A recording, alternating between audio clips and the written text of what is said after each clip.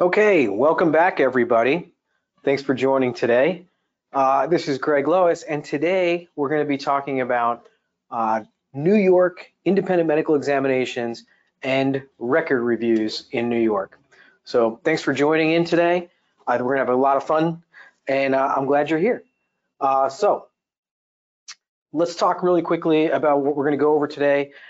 In New York, record reviews and independent medical examinations are hugely important in being successful in defending claims and making sure you're keeping body parts and consequential injuries out of cases. So I'm going to talk to you sort of my tips and tricks, the best practices that we've developed over the last 20 years for getting the most out of your IMEs and really being successful with record reviews. The other thing we're going to talk about today is, and this is going to be a little bit of a brief commercial, is a charitable organization that we've partnered up with this year and we're really excited about. Now, this is always live, so please ask me your questions as we go through. You can type them into the box and I'll answer as many questions as I can today. All right, I promised you a quick commercial. Let me jump into that right now. This is something that's very near and dear to my heart. This is the Challenged Athletes Foundation. You know, what we do every day in defending employers and defending employment is really about restoring the dignity of work. And, you know, there's also other factors that complicate people's return to the workplace, and often that is psychosocial factors. The Challenged Athletes Foundation is really about getting adaptive sports equipment, such as adaptive wheelchairs. It's about providing grants to disabled athletes so they'll have an opportunity to compete. And it's about offering them support, such as coaching that they'll need in order to return to a life of sport. And we just think this is a really great charity that we came alongside this year. And we are now in the process of holding a fundraiser for them this weekend. So September 25th, we are hosting a 5K walk run right here in Paramus, New Jersey for the Challenged Athletes Foundation. And I just want to invite everybody to participate that wants to participate. It's a great fundraiser for a great charity. You can participate by actually walking or running in the fundraiser event. If you do that, please come. We're going to have so much fun. We rented out a brewery to have a little bit of an after party, and we've got a food truck coming. So please come and do this easy 5K walk. We've got about 18 of the challenged athletes who are actually going to be participating alongside the 70+ Lois Law Firm members. So you can easily go to a web page and register for this event. There's a QR code right now on your screen that you can utilize to register for the event, or you can just Google Lois Calf Walk and we'll come up.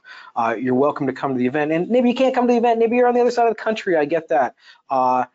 There's also a donate button, and the firm through the event is going to be matching all donations, which means all your donations are essentially doubled for this really great charity. So hope to see everybody on Saturday. If you can't make it, you can always donate, and we're going to keep doing this. What a great opportunity to really welcome people back, not just to work as they transition from their injuries, but also back to the world of sport and helping them re-socialize and come back out. So a really great thing we're really proud of. All right, let's get into today's topic. So today we're here to talk about when to get independent medical evaluations, and then we're going to talk about the nuts and bolts. What am I looking for in an evaluation? What should you be expecting? How can we get better independent medical evaluations in our New York workers' compensation cases? Well, I'm always looking for these evaluations to help me move a case, help me develop some leverage towards resolving the case, or addressing a very specific issue that's arisen in the case. Now, when do you get an independent medical examination? Well, the first time you're going to get one generally is when you've been directed to by the court. This can happen where the claimant goes out and gets their own medical impairment opinion. For example, they get a C-4.3, and then the court orders you to get your own responsive medical evaluation so that issue of permanency can be addressed. But there's other times when an independent medical evaluation is going to be necessary. For example, you're trying to establish that the claimant has reached maximum medical improvement. They've reached the maximum benefit of curative care, and there really isn't going to be a need for any additional treatment. Remember, in New York, as of 2017, we are now getting a credit for temporary disability after the first 130 weeks in a loss of wage earning capacity case. There is now a temp credit. However, in order to qualify for that temp credit, you've got to show that the claimant reached maximum medical improvement. And you can expect some litigation around that. So, other times that you're going to want to get that IME is when the claimant's approaching that 130-week mark. And I know if you're practicing in other jurisdictions or adjusting risk in other jurisdictions, you'll say, Greg, 130 weeks is 2.5 years. You're telling me somebody could be temporarily disabled in New York for 2.5 years? The answer is yes. You could be temporarily disabled in New York technically under law forever, which is kind of crazy. But we've certainly stepped in to defend cases where the claimant have been found to be temporarily disabled for 5, 6, 7, 10 years. So establishing that right to the credit is a very important use of an IME. Next, and I think I mentioned this right at the outset, challenging specific care or allegations of additional consequential body parts. New York is that jurisdiction where the case starts off as a left-hand case, and after several years of litigation, all of a sudden it's right elbow, right shoulder, there's a psych claim as a throw-in. More body parts tend to get involved in the case as it develops. So, we really want to be challenging those additional body parts and challenging those causal relationship issues. And there it is, causal relationship. Is this injury, is this need for current care related to my workers' compensation accident? Are these things not necessarily related? We're going to need a medical expert to testify on that. All right, what am I looking for in an independent evaluator? And, I get calls constantly from clients saying, Greg, who's the best IME doctor that we should use in this jurisdiction? Or who do you recommend? Now, when you're making that call to counsel, please understand we're going to come at this with a certain perspective, and that perspective is presenting that testimony at trial and getting the best outcome for our clients. But the other perspective I want to share is, one of my first questions when a client asks me, hey, Greg, who's the best evaluator? Who should I use in this case? I always say, who's on your panel, or who does your vendor have access to? That's like one of my first questions. And the second question is, how far out are they scheduling? Because I don't want to wait 6 months or 2 months or even 30 days sometimes for an evaluation. I really want to get an evaluation early and a solid evaluation. So oftentimes when you're going to contact your attorney and say, hey, who do you recommend we use as an IME in this jurisdiction, or with this judge, or with this claimant, or in light of this treatment that's being recommended, I often say, well, who's on your panel? What are my choices? Because sometimes I'll throw out names and they aren't available to that particular client or insured. All right, so what am I looking for? Well, first, I'm looking for great qualifications. I want my doctors to be board certified, fellowship trained within the specialty, the medical specialty for which they're providing an opinion. For your typical fracture, dislocation, soft tissue injury, I'm looking for an orthopedic surgeon in general. I love it when the treating physician is a general physician or a family care physician or even an emergency medicine certified physician, and they're not certified in the specialty. And I go out and I find a really well certified, well credentialed physician with great qualifications. So that's really my first step. Now, generally speaking, you're going to be able to get access to the curriculum vitae, the resumes essentially, of the medical professionals you're using, and you're going to get that through your vendor, your medical vendor that's usually providing you your medical panel. And that's really step one. If you're not certain about the provider, it's always fair to reach out to your vendor and say, can I take a look at their CV? Can we learn about other areas where they've testified recently so that we can start to get some information about that physician? Next, I want a thorough and competent evaluation. The claimant's going to come into these evaluations. They are going to give a bunch of subjective complaints. They're going to say, it hurts everywhere, doctor. I can't do anything. All I can do is lay down. I'm in such deep pain. And so we're really going to need a good physical examination, and it should be objective. I'm expecting the doctor to take their own measurements. I'm expecting when they're doing range of motion to do things like use goniometers. I'm expecting them to comparing one side to the contralateral side, the affected side to the unaffected side. I'm really looking for a technically proficient examination. And just remember, if you go onto YouTube, and I'm sure we all do this on the weekends for fun, right? When you go into YouTube on the weekends, just type in how to prepare for your physical exam or how to prepare for your New York independent medical exam. And you will find not just one, not just two, but dozens of YouTube videos prepared by plaintiffs' attorneys explaining to claimants and plaintiffs how best to portray their condition so that the IME physician gives them the highest finding of disability or the most finding of subjective complaints, okay? So that's what they're trying to do, and they are certainly prepping for this. So the only way to counter that is with a very thorough, objective examination conducted by our examining physician. Next, I love it when the physician gives the claimant a full questionnaire when they come to the claimant's office. And what do I mean by that? Not just a what's your name, what's your injury, a full questionnaire. What are you doing now? Are you working? Are you doing anything volunteer? What are your activities of daily living? What is your household situation like? A really good questionnaire that we can utilize later to really find out what the claimant's ability to work, what accommodations are necessary, and what they're doing in their personal life. I think those things are all important. Questionnaire should include things like, how did you get here today? Did someone drive you? Did you take the subway? Were you on a bus? How did you get here? Other basic questions, including what kind of work activity are you doing or pursuing? What kind of volunteer work are you doing, if any? What is your activities of daily living? What are you doing around your house? Who's taking care of you? Who's feeding you? Who's doing your shopping? All of these things are fair play in that questionnaire. Next, I want a very clear, easy to read, plain English report from my evaluator. Of course, they're gonna have to use medical jargon. And of course, they're gonna have to use references to the medical treatment guidelines and of course to the impairment guidelines if that's impossible. They're called disability duration guidelines in New York. But other than that, I really expect a readable report that I can present to a judge of compensation and we can get to the conclusions and understand them. The typical report is giving those subjective complaints to giving the objective findings, talking about the doctor's analysis or assessment, and then if there is a need for further treatment, what that further treatment should be. If there is a need for further treatment, it should also include a time when the claimant is supposed to come back for their re-examination. In other words, an expectation of when that treatment has reached, will reach its maximum benefit of care. So very important thing to get in there. The next thing is I want clear testimony from the physician that I'm retaining. I really need them to speak well in plain English. Most of the time, the testimony is going to be done over the phone. So having a good speaking voice, being able to answer questions, etc., in a clear and concise manner, very important. Next, when the doctor is testifying, I'm going to present our own independent evaluator for direct testimony. And often I'm just going to lead them through the report and allow them to basically restate their findings just so that we're filling out the record. If there's any aspects of their findings that I think need to be elaborated upon or explained, I will ask the doctor to do that. Then I will turn the doctor over for cross-examination.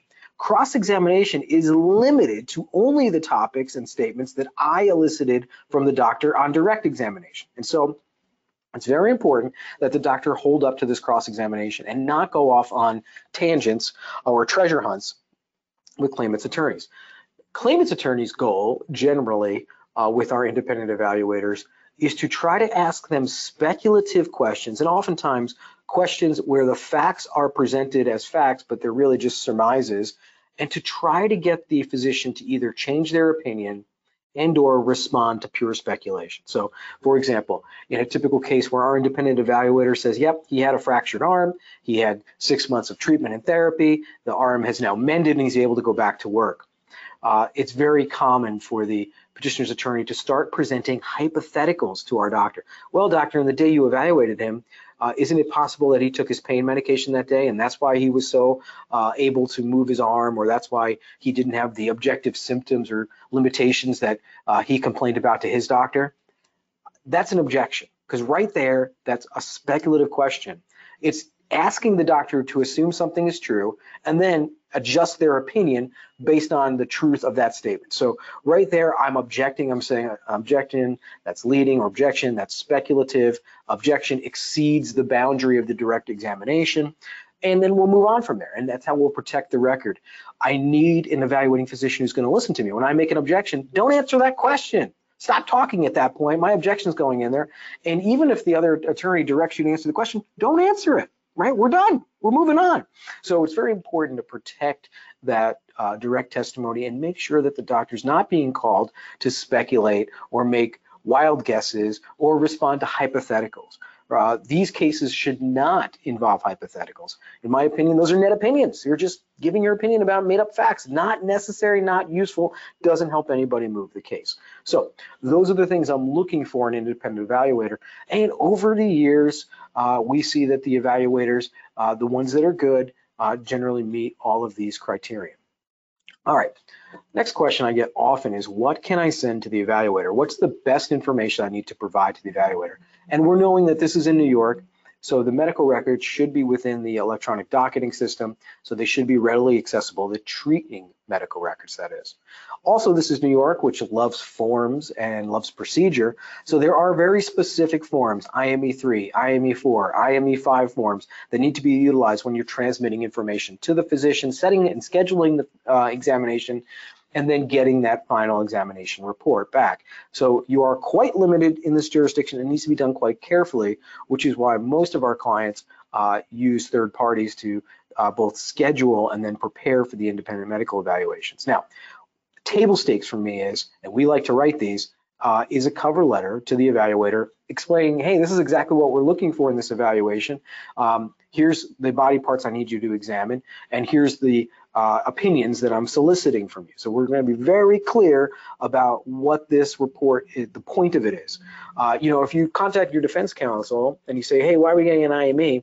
And defense counsel can't tell you in one sentence, probably something going wrong there. You might be going off on a fishing expedition.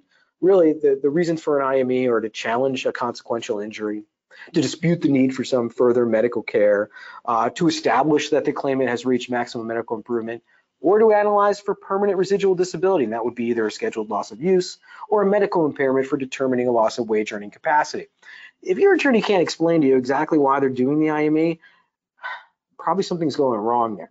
That cover letter needs to be really clear, needs to explain to the evaluator why you're seeking the independent medical opinion, right? It should be very clear to the doctor, here's what I'm being asked to do, so they can just go and do it for you. Next, it's possible and you are allowed to present the evaluator with the questionnaire that they will then request that the claimant completes in their presence. I like to do this. I think the questionnaire could be very useful. Most of the vendors that we work with, a lot of my clients have their own questionnaires, and I'm very happy to review those for them and make sure those gets transmitted. Non-medical documents should also be sent to the evaluator where it's important to the case. For example, in a return to work scenario, very important to send the new job description or the old job description perhaps to your evaluator. You know, you're asking the doctor, hey, can this person work in a modified capacity or with accommodations? Can they return to some light duty here? My employer wants to bring them back.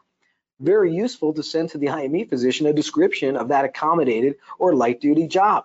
Now, I recognize that sometimes you can't offer a light duty job to a partially disabled claimant. Maybe you've got a union situation or a contract or some other issue, or maybe unavailability of a light duty job. All of those things are possible, but in general, we want to transmit that to the physician. We'd also want to transmit any information that we've developed of a non-medical nature, but which would impact on the physician's findings as to residual permanent disability or causal relationship or ability to work. Oftentimes that's surveillance video, right? And I want us to put our thinking caps on about surveillance video as well. You know, that surveillance video that we take during the typical case that doesn't demonstrate a per se fraud. You've put a few days of surveillance on the claimant. It hasn't found them working or doing gymnastics or preparing for the Olympics. So you say, well, that's not such great video. I'm just going to ignore it. And again, that's your right. You can deep six video that you don't intend on using. Video that just shows the claimant going about their activities of daily living, you know, driving to the corner store, buying some lottery tickets, buying a six-pack of beer and coming home. Well, not so great for demonstrating perhaps a fraud or credibility issue, but definitely good for showing that the claimant's activities of daily living are relatively unimpinged, that they can sit in a car, they can open doors, they can travel on their own. You know, the kinds of subjective things that the claimant's going to claim that they're not able to do will often be demonstrated in those surveillance videos. So very useful. In addition, surveillance video that documents the accident itself. I can't tell you how many accidents where the claimant alleges, you know, they slipped and fell and then a ladder fell on them and they got concussion and they can't move, they can't work for 2 years. And you watch the surveillance video from within perhaps the warehouse or the retail location and you see a very minor injury in which their head was never struck anything, and you say, well, this is something I absolutely want my evaluator to see, they're going to be able to clearly identify that there was no head strike in this case and that this TBI or concussion claim isn't possible. So those are other opportunities to bring in. Now, I just want to remind everyone that when the evaluator testifies, we are very limited in how much and how we can prepare them. I am disallowed by the court rules in New York from doing specific testimony preparation with my independent medical evaluator.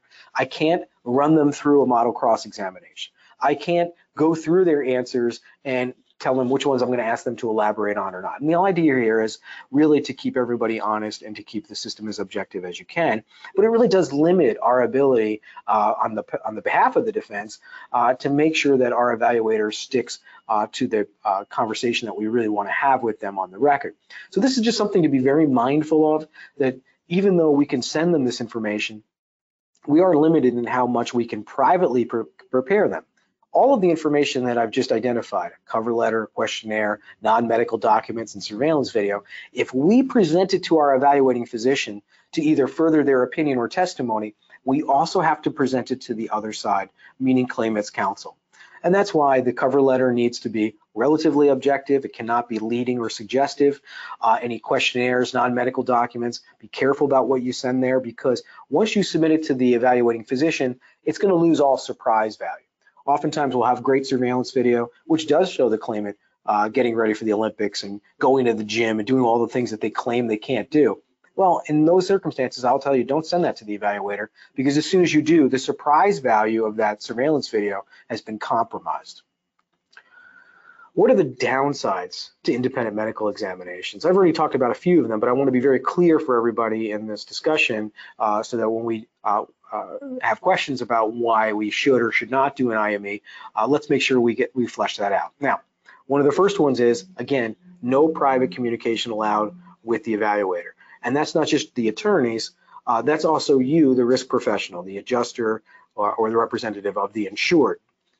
And that really means when you send the claimant out for an independent medical examination, all the parties are going to have notice that the examination occurs, and we are not going to have any opportunity to have any private discussions or try to persuade or color the opinion of that expert.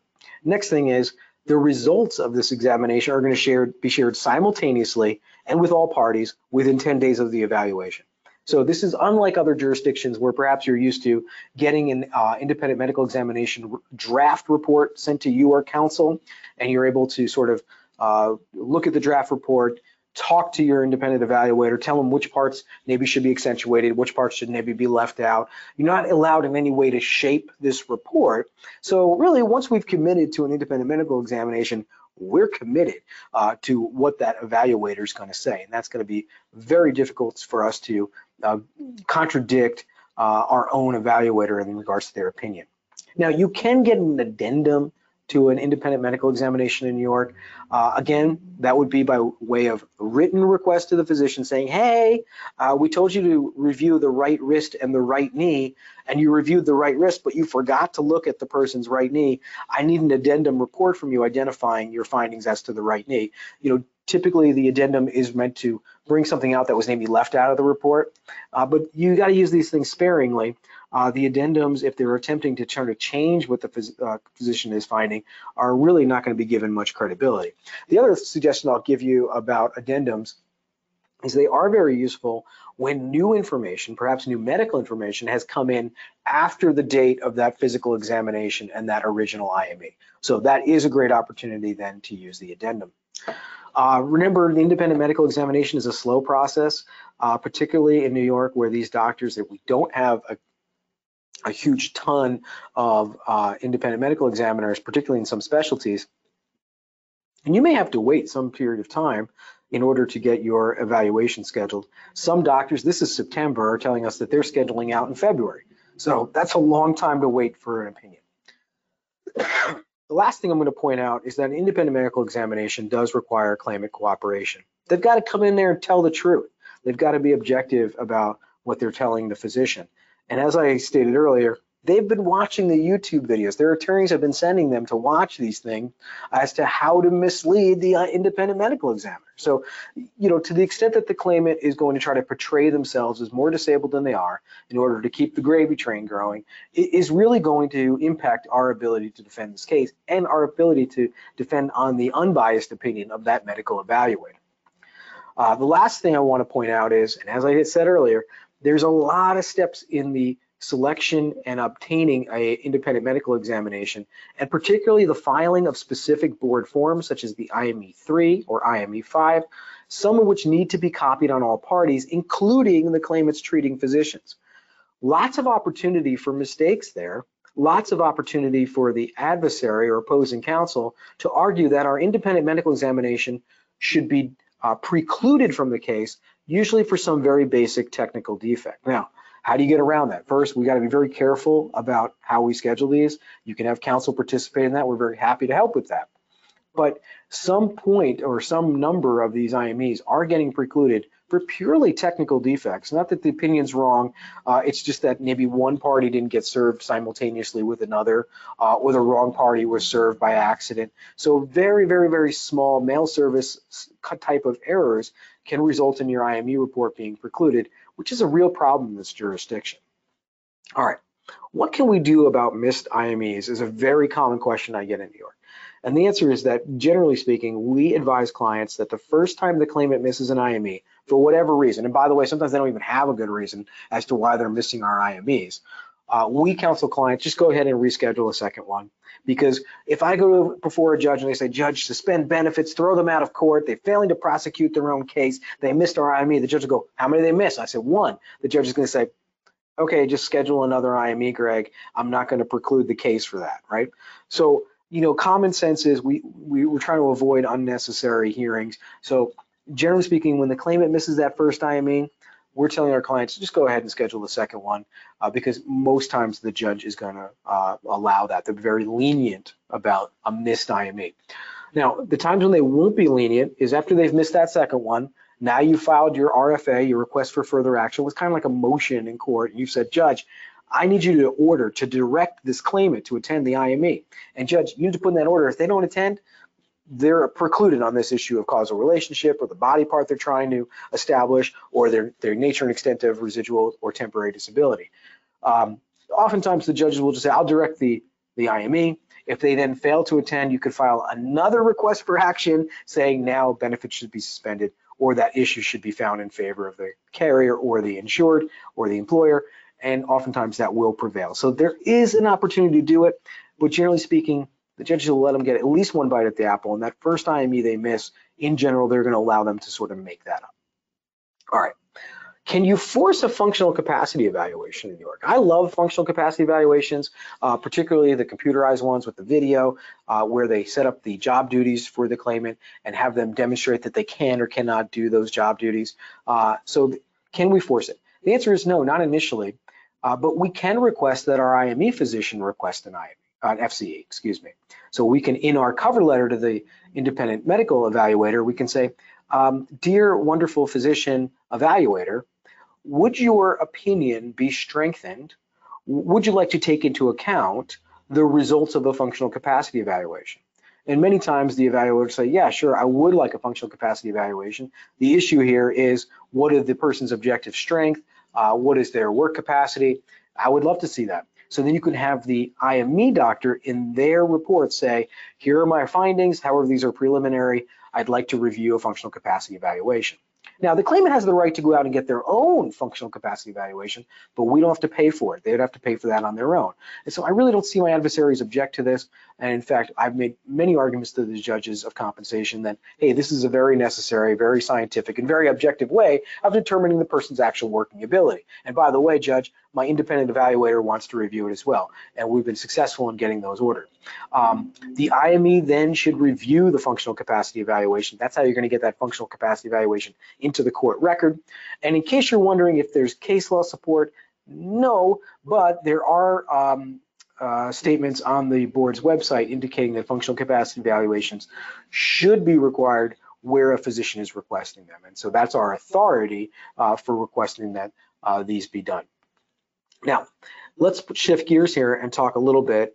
We've talked, I think, through pretty much our considerations for an independent medical examination.